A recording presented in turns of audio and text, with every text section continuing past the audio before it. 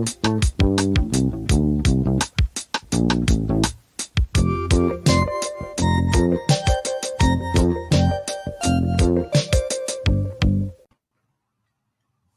everybody. Welcome to the Improv Network podcast.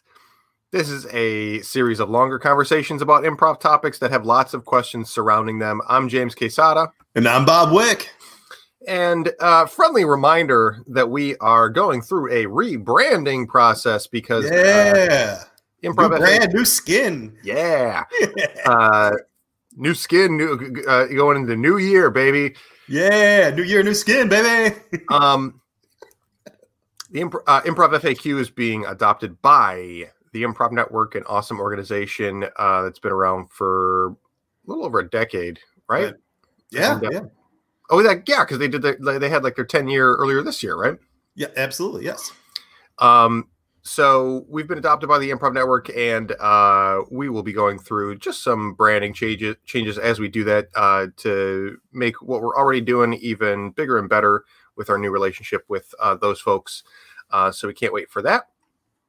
Our topic for this episode is going to be scene initiations. But before we get to that, let's do some updates.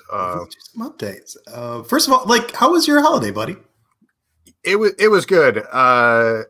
So, I mean, we were just talking about this before we started, but I got an opportunity to start doing some training and interning at a Manhattan recording studio, and I'm on the night shift, and it's the kind of studio that's on call for holidays, and I ended up having my first shifts on Christmas Eve and Christmas Day. Wow. Hey, welcome to the team. Yeah. You're working. Yeah. Oh, I know, right? Overnight. So that's it's been a little new development and shift in my, it's really the fact of the matter is it's only a slight shift in my usual sleep schedule. Because I'm typically up till very late. You're a night owl. Early in the morning. Yeah. Right. But yeah, that's exciting. And what's new with you? A good Christmas. We did the Wick family Zoom thing, which was interesting.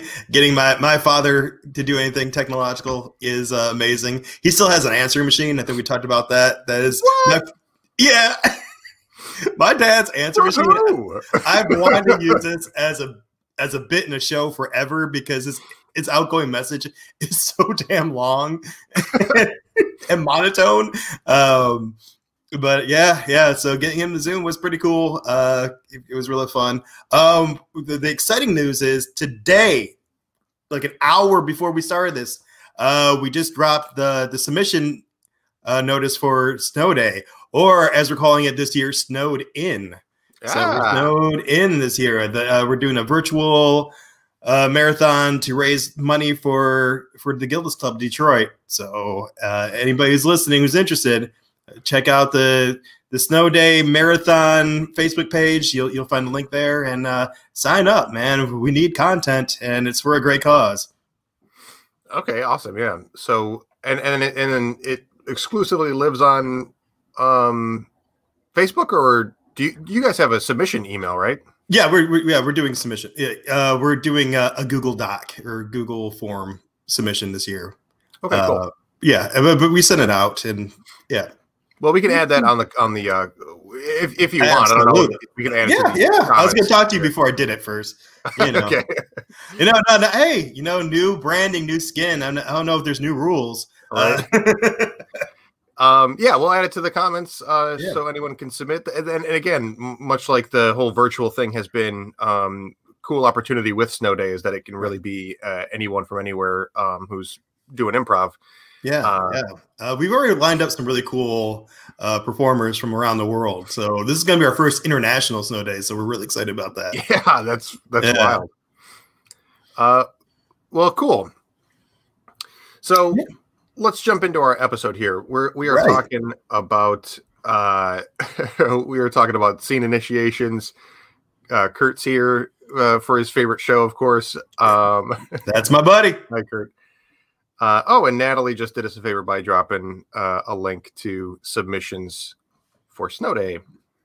Very cool. Thanks, Natalie. Thank you. Okay, so scene initiations. You know, I this was one of the recent mini lectures that I put out, and it's a good episode. I'm happy with it, but I think that there's so much more to unpack about scene initiations, and more than anything, I wanted to pick your brain, Bob, about like how you feel about it, because I feel like this is the angle that I'm coming at it from. I want to talk about different ways to initiate a scene. Okay. But I also want to talk about like what different players want out of their initiations, or how different players approach initiations. Because some people like to throw things out there and just kind of be like, "This is me starting. What do you got?" Right. And some people are like, "Go ahead."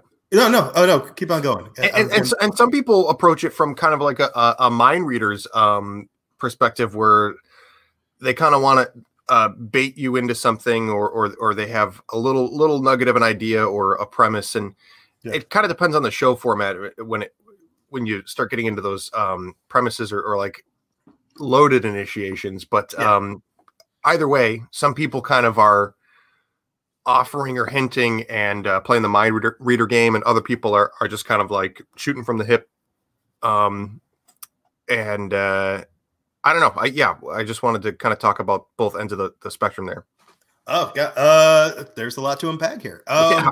Because in theory, like the thing we're taught is you don't bring a cathedral, you bring a brick, right? So you're not supposed to have really any intent when you initiate. It just, you're supposed to be inspired. Most likely you're inspired by getting a get, and you go from there, either pick an emotion, a character, or whatever, come out and do some object work or drop a line of dialogue with the minimalist thought of, here's a seed, let's see how it grows, the first ingredient or whatever. And I like that. I do like that kind of play.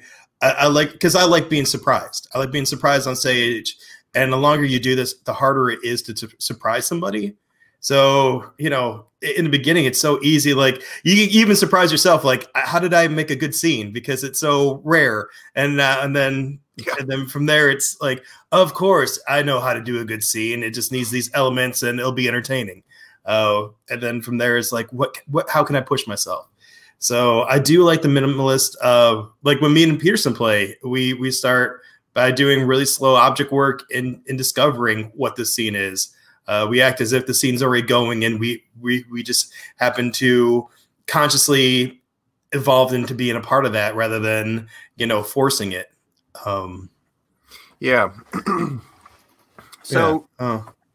I agree. I think bring a brick, not a cathedral, is a really great guideline for how to think about initiations. And I guess just for the sake of framing the conversation, we should say that when we say scene initiations, we're talking about how to start a scene. Empty stage, first person or people take the stage to do a scene, and how does it get started? I mean, oh, I'm sorry. Yeah, sorry. I'm very excited about this. Yeah, me too. But typically, maybe not. Yeah. I'll say typically we're talking about the first line of dialogue for a scene, right? When we talk about initiations, and we can discuss whether or not that should be the case. But typically we are talking about the first line of dialogue. Right. I would even make it more specific. We're talking about the first line of dialogue in a long form montage scene. Yeah. Okay. So we don't have any of the caveats of we're doing a herald or some other type of form that requires, I don't know, a little more thinking. I don't want to say more thinking, but a little more. There's more caveats to it than We'll talk about it in all things being equal. Standalone long form scene, blank canvas. Yes, because there. I think it's kind of obvious, or maybe not. But certain forums will, by design, ask you to kind of come up with premises or pull from a source of the show to start a scene. So we're not talking about scene initiations that are applied to a form in a particular way. We're just talking about like, okay, you really have the option of like we're gonna just do a lights up improv scene, or like you said, long form montage, beginning of a scene. Okay, yeah. So a couple factors I think of is where is this set in the running order? Because if it's the first set of the night, I want my first scene to have energy. I think overall you should listen to your audience and ask what they want, and ask yourself, do you want to give it to them? Because just because they want something, it doesn't necessarily mean they get to have it right then and there. But I truly believe like the first set at the beginning of the night should come with energy to wake the people up, draw the audience in, really, really get them focused, especially if you're playing in a theater where it's not like Chicago, New York, or LA, where folks know what improv is. You know, if you're playing in a place like Detroit, where we have to explain we're not doing stand up, like, hey, this is going to be interesting, this is going to be funny. Here we go. We're going to come in with a lot of energy. I'm not saying it has to be funny, haha, jokey, but it does have to, again, draw the audience in. Yeah, I think that's a good approach, is having good energy. I won't even necessarily say high energy, but like good energy, present energy.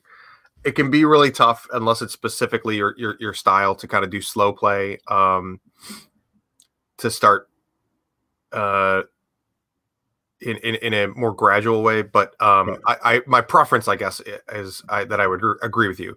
I would want to have a good, strong energy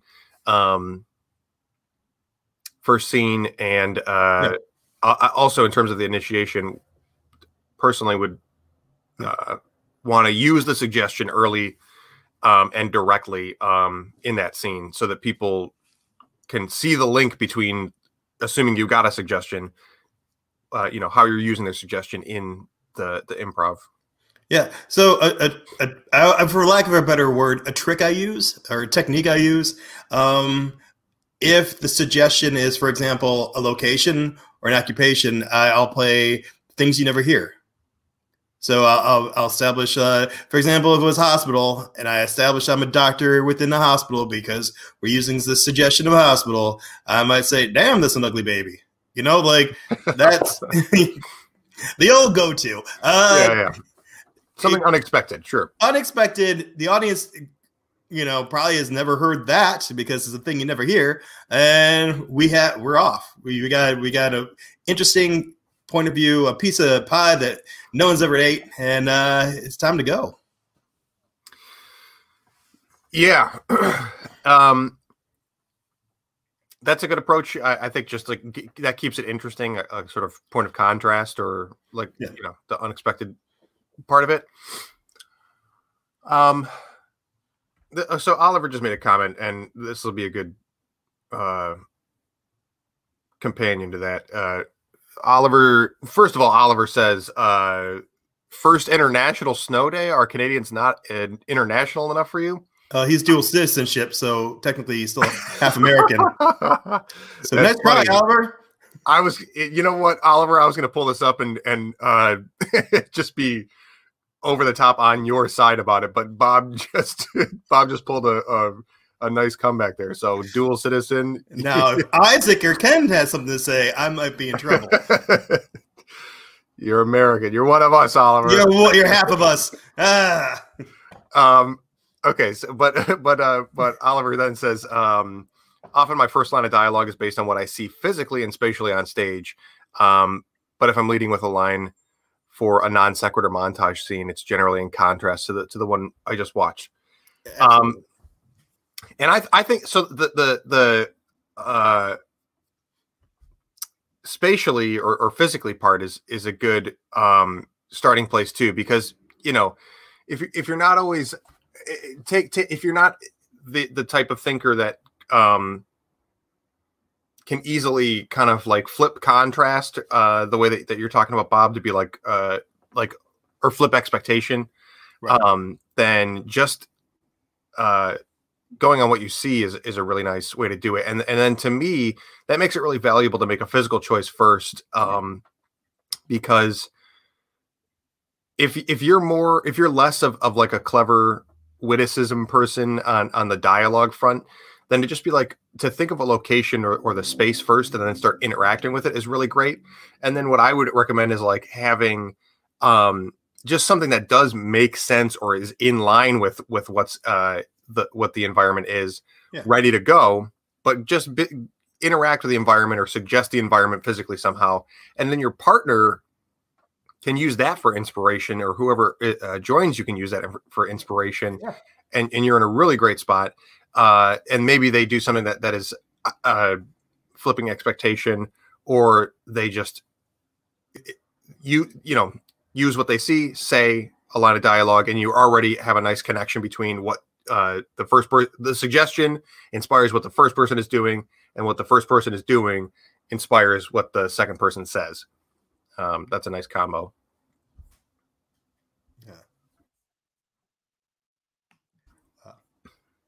Yeah. Also, Oliver says, "Yeah." Oliver's pissed. Oh no! Yeah, I also Oliver. I also hi Oliver. Hey, buddy. I also like the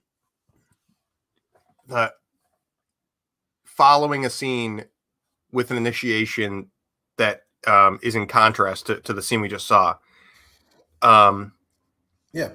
And I guess that maybe opens up the conversation of like, how does initiating a scene change throughout a show? Because at the top, like I said, I would like to use the suggestion in a clear way immediately in the scene at face value, if it's a montage, right. In the beginning. And, maybe the second or third scene, if we're just trying to like broaden things up or not be stuck too close to the suggestion, then I'll just mix energies up or just make sure that the edits get taken care of. Because early in the show, I'm also like, just edit. Like, it bugs me when you clear the stage and there's that lingering empty space. So I just like to make sure that like edits are taken care of. You move on to the next scene, and whether you have an idea or not of how you're going to use the suggestion in the next scene or whatever, you just get it started. So that's my approach, and I'd rather keep things kind of simple and whatnot in that regard. But then later in the show, I am a little bit more on the side of like, okay, now I kind of want to have something in mind for like how I'm leaning into a theme of the show, or trying to call back a character. Like, how does that develop for you throughout a show, Bob? I'm pretty much on the same page as you are, because I think it's our job as improvisers to show range. So a pet peeve I have in mind is, I think intro long form students do a lot of argument scenes. So you could be watching an improv set that is argument. So I think it's more seasoned improviser, their responsibility is to switch up like the tone of the scene and the type of characters they play. So using Oliver in your suggestion, like, yeah, I absolutely think if you're doing something in the first scene, not that you have to do an exact opposite, but you have to do something different in the next scene. Just so when you do get to the middle of the set or towards the end, when you do callbacks, the characters you're calling back are so unique, it's easier for the audience to remember what scene and what you were doing. There's no confusion as to, oh, were you playing the dad or the boss? Because both of those were high status characters that kind of used the grisly voice and had the same physicality. So I think it's a cool tool. To to switch it up, play cool tools. Play characters that don't look like what you represent in the real world. Play mythological characters, play animals, or play people with different points of view, play people with or things that have, different statuses, all that things that make you different. And also don't always be like the lead character. Make sure you're a supporting character or the chair in the third scene, whatever makes it different and unique. Yeah. That's a great point. I didn't even really think about the fact that like keeping things dynamic early makes it easier to distinguish what you're returning to later, even when you return to something. That's a great point. That's a great reason to mix it up in the beginning is so that you have real distinct things to call back to or return to, easier to recognize and distinguish from each other. I was thinking that I think any show at its highest potential payoff or success of a show is going to have connections in the end, and right. Keeping things dynamic in the beginning also means that like it's more surprising and it's more fun when things that seem unrelated and in contrast to each other end up being connected in the end. So you're also setting yourself up to have like really fun, surprising connections, as opposed to like, you're casting a wider net because you give yourself more variety to connect with. If you're playing the same character, you only have a very small spectrum and to connect like whatever is happening at the end, rather than a very contrast and unique, different palette to paint off of. Yeah. You're creating more running space and more room for that magic by the end, really. Well, I mean, we call it play for a reason. If we're playing the same game every time we get on stage or like every scene, then I know it gets redundant and boring. Like you want to do something different. You want to push yourself. And the surprise is, where does this all end? Where do we end up? And how does this conclude? And that's the payoff. Yeah. Yeah, absolutely. Well, I mean, I played with you so many times, and I would say you're kind of a minimalist, but you usually start off with like bigger physicality stuff. You are like the object work guy. And I wonder, like, how you decide, I don't know how to ask you this. But your object work or your physicality always has energy. Is there some way or some technique you use to pick what energy, or is it just from your gut?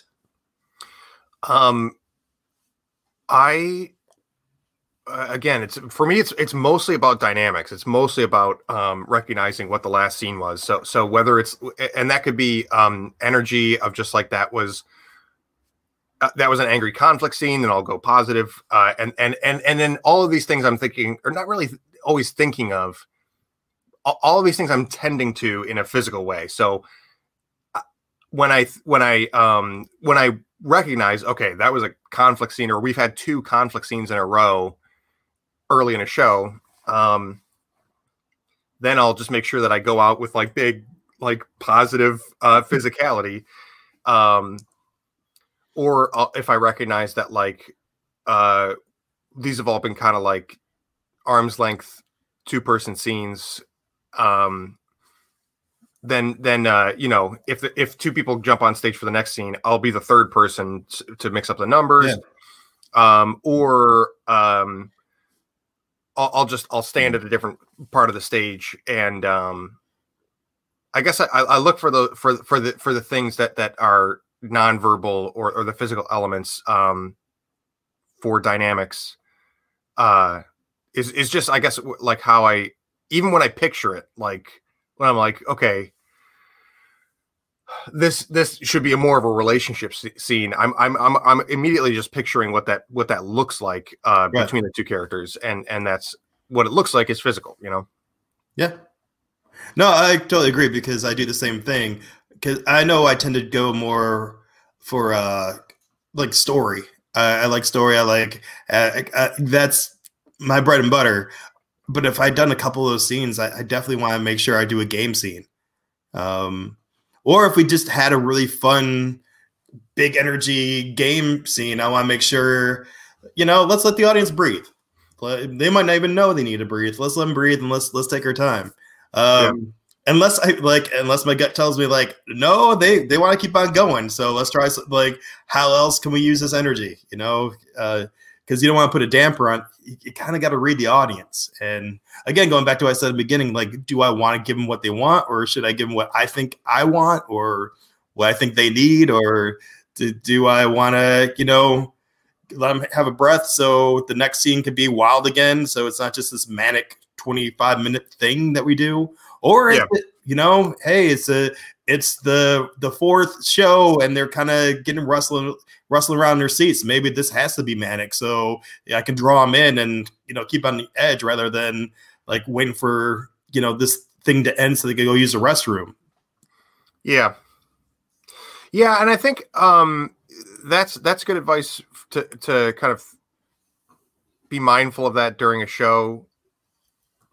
Again, I think what we're really agreeing on is just like dynamics and keeping the show energy lively.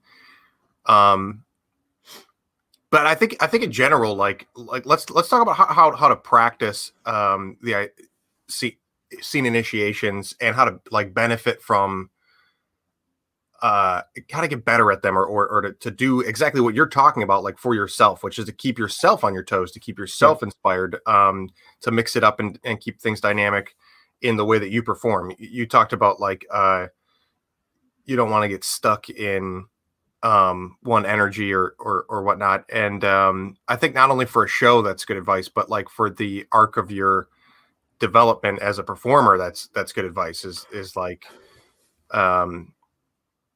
just be able, it's important to be able to do different kinds of initiations. And it's also helpful to your own creativity to give yourself different starting points. Right. So let's talk about like, what are some of the ways that you exercise initiations in a coaching or classroom session? Okay. So when I'm coaching, especially if I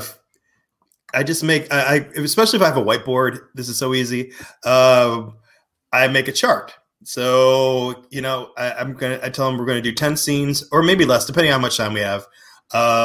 So I make a chart, put 1 through 5, and then I make columns. So one column is type of scene. If we want to talk about, is it a teaching scene? Is it a relationship scene? Is it a game scene? Whatever type of scene. How many people? Who initiated? Like all these little columns, and you can put as many columns as you want. And I have them do a couple. Do 5 scenes, and then at the end of 5 scenes, how many boxes did we check that were the same thing? It could be were you standing? Were you sitting? Were you a real character or were you a caricature? What was your relationship? Were you mom and dad every time? What status did you have? Who had high status, who had low status? And just, okay, we're going to do 5 more and let's try and mix them up. So especially if you have like a troupe that's 4 people, it can get like the number, that rough number where it's like, oh man, like it's hard to mix it up mathematically. Like it's a good tool for that, and it's just a good tool so you can recognize patterns and get in the habit of learning how to break those patterns, because the audience has the benefit of just watching, and sometimes unfortunately we do the same stage picture over and over again without realizing it. So like just the little things, like the little nuances the show, energy, range, relationship status, stage picture, all those little things, and just keep a checklist and just work on that during rehearsal, because that's why we rehearse, to the point where it becomes habit. So you just do it naturally. Yeah, that's great. That reminds me of, I forgot, I taught this one-time workshop on show dynamics, and I did something similar where I basically we used the whiteboards in the classroom to just like name every kind of quality of a distinct quality of a scene that you would see in a show, that you would want to see in a show. And we put it on the board, and then the whole workshop was just doing as many scenes as it took to check every box, cool, to cross everything off. Yeah. And that was really fun to just kind of as a challenge. Was really fun. Yeah. So I like that approach. I also it reminded me that I have actually I'm trying to remember what the context was. If this was a class, it might have been like a form development class or something where we're trying to think of different ways to model a show or structure a show. But we were specifically assigning numbers to the running order of scenes, and that we were like, let's just have that be the only thing. And it'll be like 2, 2, 4, 3, 1, 2, 2, and maybe see if there's something in that. And if that's the only thing form wise, if that's the only thing you have to track, is that too distracting? Is it helpful? Is it recognizable? Does it do anything from the audience and stuff like that? So I think playing with numbers, especially when you have a group that has even numbers that you want to break out of, can be really helpful to keep track of too. Absolutely. Because going back to what we were talking before, if you're in that even number troupe and you've done 4 or 5 scenes in a row where you're just rotating the 2 people out, when you get to the end, it's going to be hard to, you should be able to, by the time you get to the end, walk on stage and not have to try so hard to initiate, because the audience is familiar enough with the character to recognize what character you're doing without you having to really remind them. It should be, oh, there's that character who walks with the cane and talks in gibberish and is always peeling that apple. I don't know. with the cane. It's an endless apple to peel. Yeah. I just invented it. You can use that if you want. That's I will. Okay, yeah. I think the lens that we're both looking at initiation here through is just like again, mixing it up, keeping it dynamic. But let's talk about how much value there is in the more premise oriented initiations, because I've also done exercises in class or in coaching where it's like, okay, here's your suggestion, and again, still talking about a montage where you just get like one suggestion, right, whether it's a single word or whatever, but it's one suggestion for the whole show and no promises about how it really turns out. But just taking a suggestion and being like, okay, let's do some that are let's do verbal initiations. Let's do some that are super specific, right, and use the suggestion at face value. Let's do some that have like a really specific idea behind it. And let's do some that are like, you say as much as possible using as few words as possible and all this stuff. But let's start here, because I mainly want to focus on how much do people benefit from like trying to accomplish like who, what, where, Okay. Yeah, it's setting the table. Who, what, where, and a premise. Like how much is it valuable to exercise the ability to do that, and when does it kind of like start getting in your way or losing value? Okay. I know some people are anti who, what, where now, but I don't mind it. So I think especially like if you're just at the beginning of your improv journey, if you will, setting a table or using what I call mapping dialogue, stuff that we're all familiar with, the scenario that kind of fits with the dialogue that you're using. So you're almost creating a map of where the scene would normally go, a premise that we're all familiar with. For example, if you get the suggestion of engagement, someone getting on their knees with a object work box, the audience should assume like, oh, that partner is going to propose to the other partner. And then we can just, so we're all familiar with what's going on right now. That sets who these people are to each other. We might have to do a little more object work to discover where they're at and who they are, who they are as a person or character. But we're off to a good start. So like just verbally, you can just say something. So name the character so-and-so, will you marry me? And then we can take it off from there. Yeah.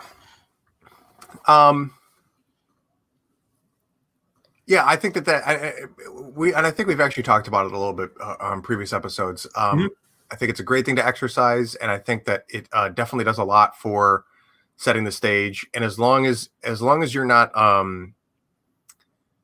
think the risk with specifically who, what, where, and trying to check all those three things in a suggestion is that you don't want to cram it down anyone's throat. Yeah. And again, bring a brick, not a cathedral. Absolutely. But every once in a while, it is a nice shortcut or kickstart to a scene, and you just have to be, I guess, like playing with people that see it as a gift and not a not you trying to run the show, right? Right. What about premises, like offering a game of the scene in the opening line of dialogue?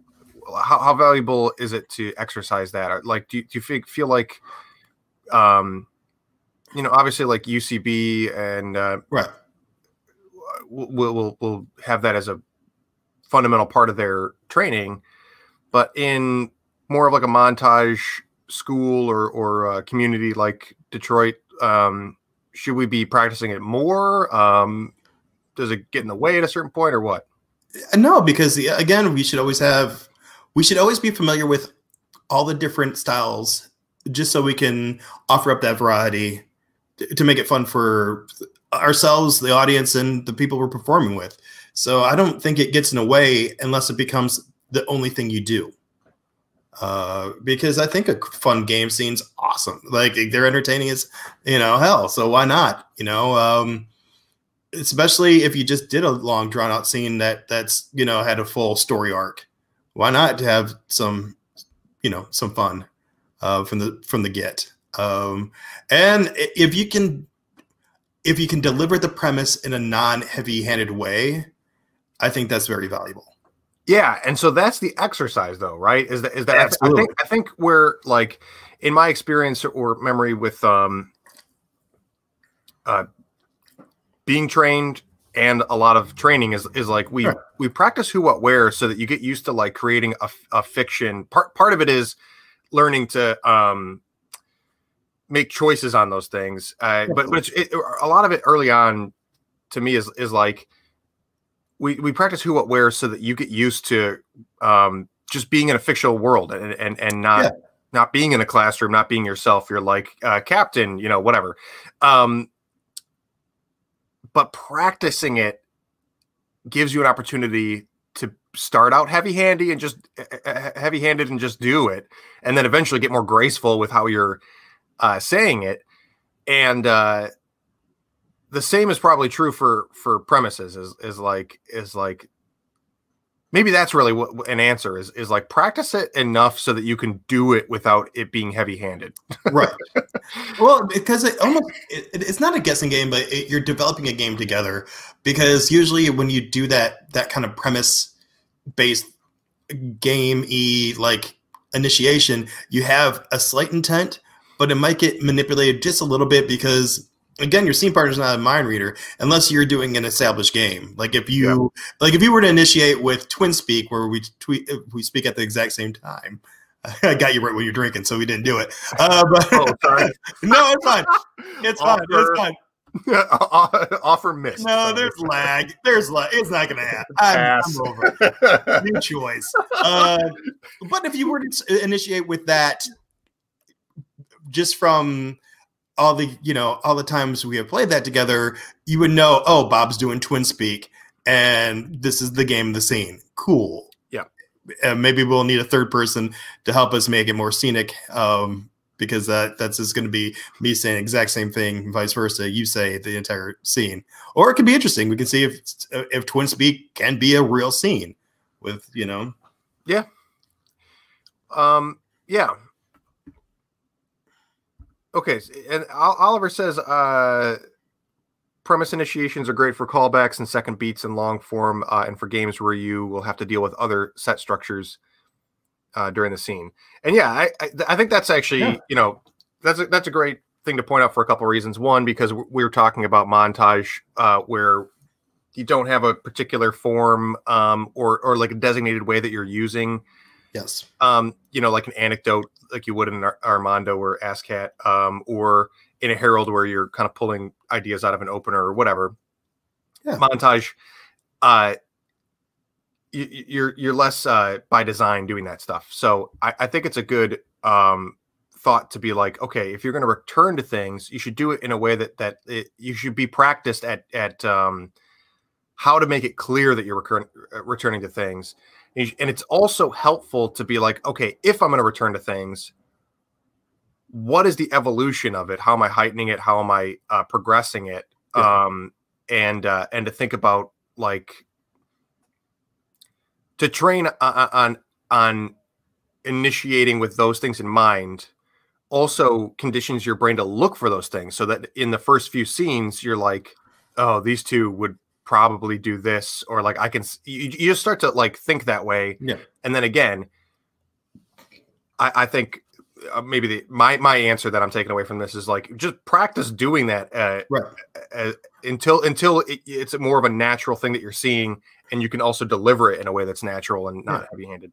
And most of the time it's just like an emotional, you can use the same exact line of dialogue to initiate the second scene or the other scene, just with a different or a bigger emotion attached to it. It's the same kind of thing we learn when we play Switch Left. You know, you're coming back to the scene. We have the built-in game or the mechanics of, you know, that we have to stay the same character that when we come back to the same two people being up front. But if you have these strong characters, and again, you walk onto the stage, you know, guy with the cane peeling an apple, your scene partner should join in. That old chestnut. That archetype, that go-to character that everyone. I don't have many examples, so the ones I use, pretty bland. So, but again, you're not going to forget that guy, and neither should your scene partner. So, yeah, going back, if you are characters who I presume know each other, because that's usually how this happens, or even if they don't, like initiating the same with the line dialogue, maybe in a different tone or a different emotional undertone, can be another way of showing like, oh, time has progressed.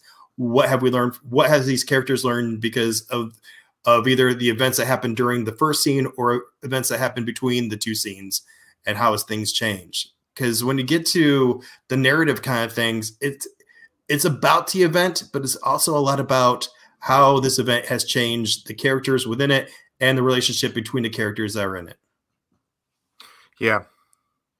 Yeah. And again, those I guess it's important to just keep coming back to, like, it's about dynamics, which includes, you know, ways of doing dialogue and physicality, because coming back to the guy, that cane guy with the apple, is like, physically that's an initiation. If you jump back on and you do that, then yeah, like that there's more ways than one to clearly call back to things. And I think yeah, I'm just kind of gonna underline the thought that, like, whether it's dialogue or physicality, object work, or whatever, it's like the value of practicing it is doing it enough so that your brain starts to look for those opportunities, and you can apply them without having to think too hard about it. That's really what the job is of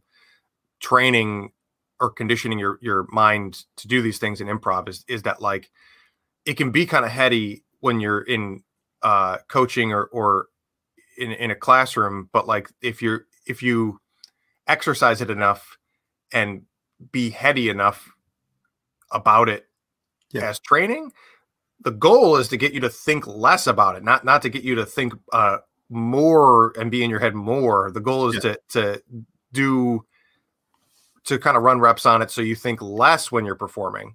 So you're reacting more than thinking about it. And seeing the natural connections and then applying them in ways that are more intuitive. Yeah. Here is a warm up or something I used to do. Write down suggestions. Write down suggestions from either watch a video of your troupe performing, or maybe when you're watching other troops, if you hear any unique suggestions that ones you never used before, ones that, I wish someone, I'm sick of spatula, I wish someone would say something different, and then someone says something different, like, oh, cool. Go home and out in front of the mirror or something, and just, how would I initiate it with that? And then cool. And then maybe say out loud in that character the line of dialogue. But then, so that's usually your comfort. But from then, like, what other ways could you initiate it? And they're just as valid, because you don't know what you got until your scene partner throws something back at you. So why not just mix it up? It's just a good way to rehearse, I guess. Yeah, for sure.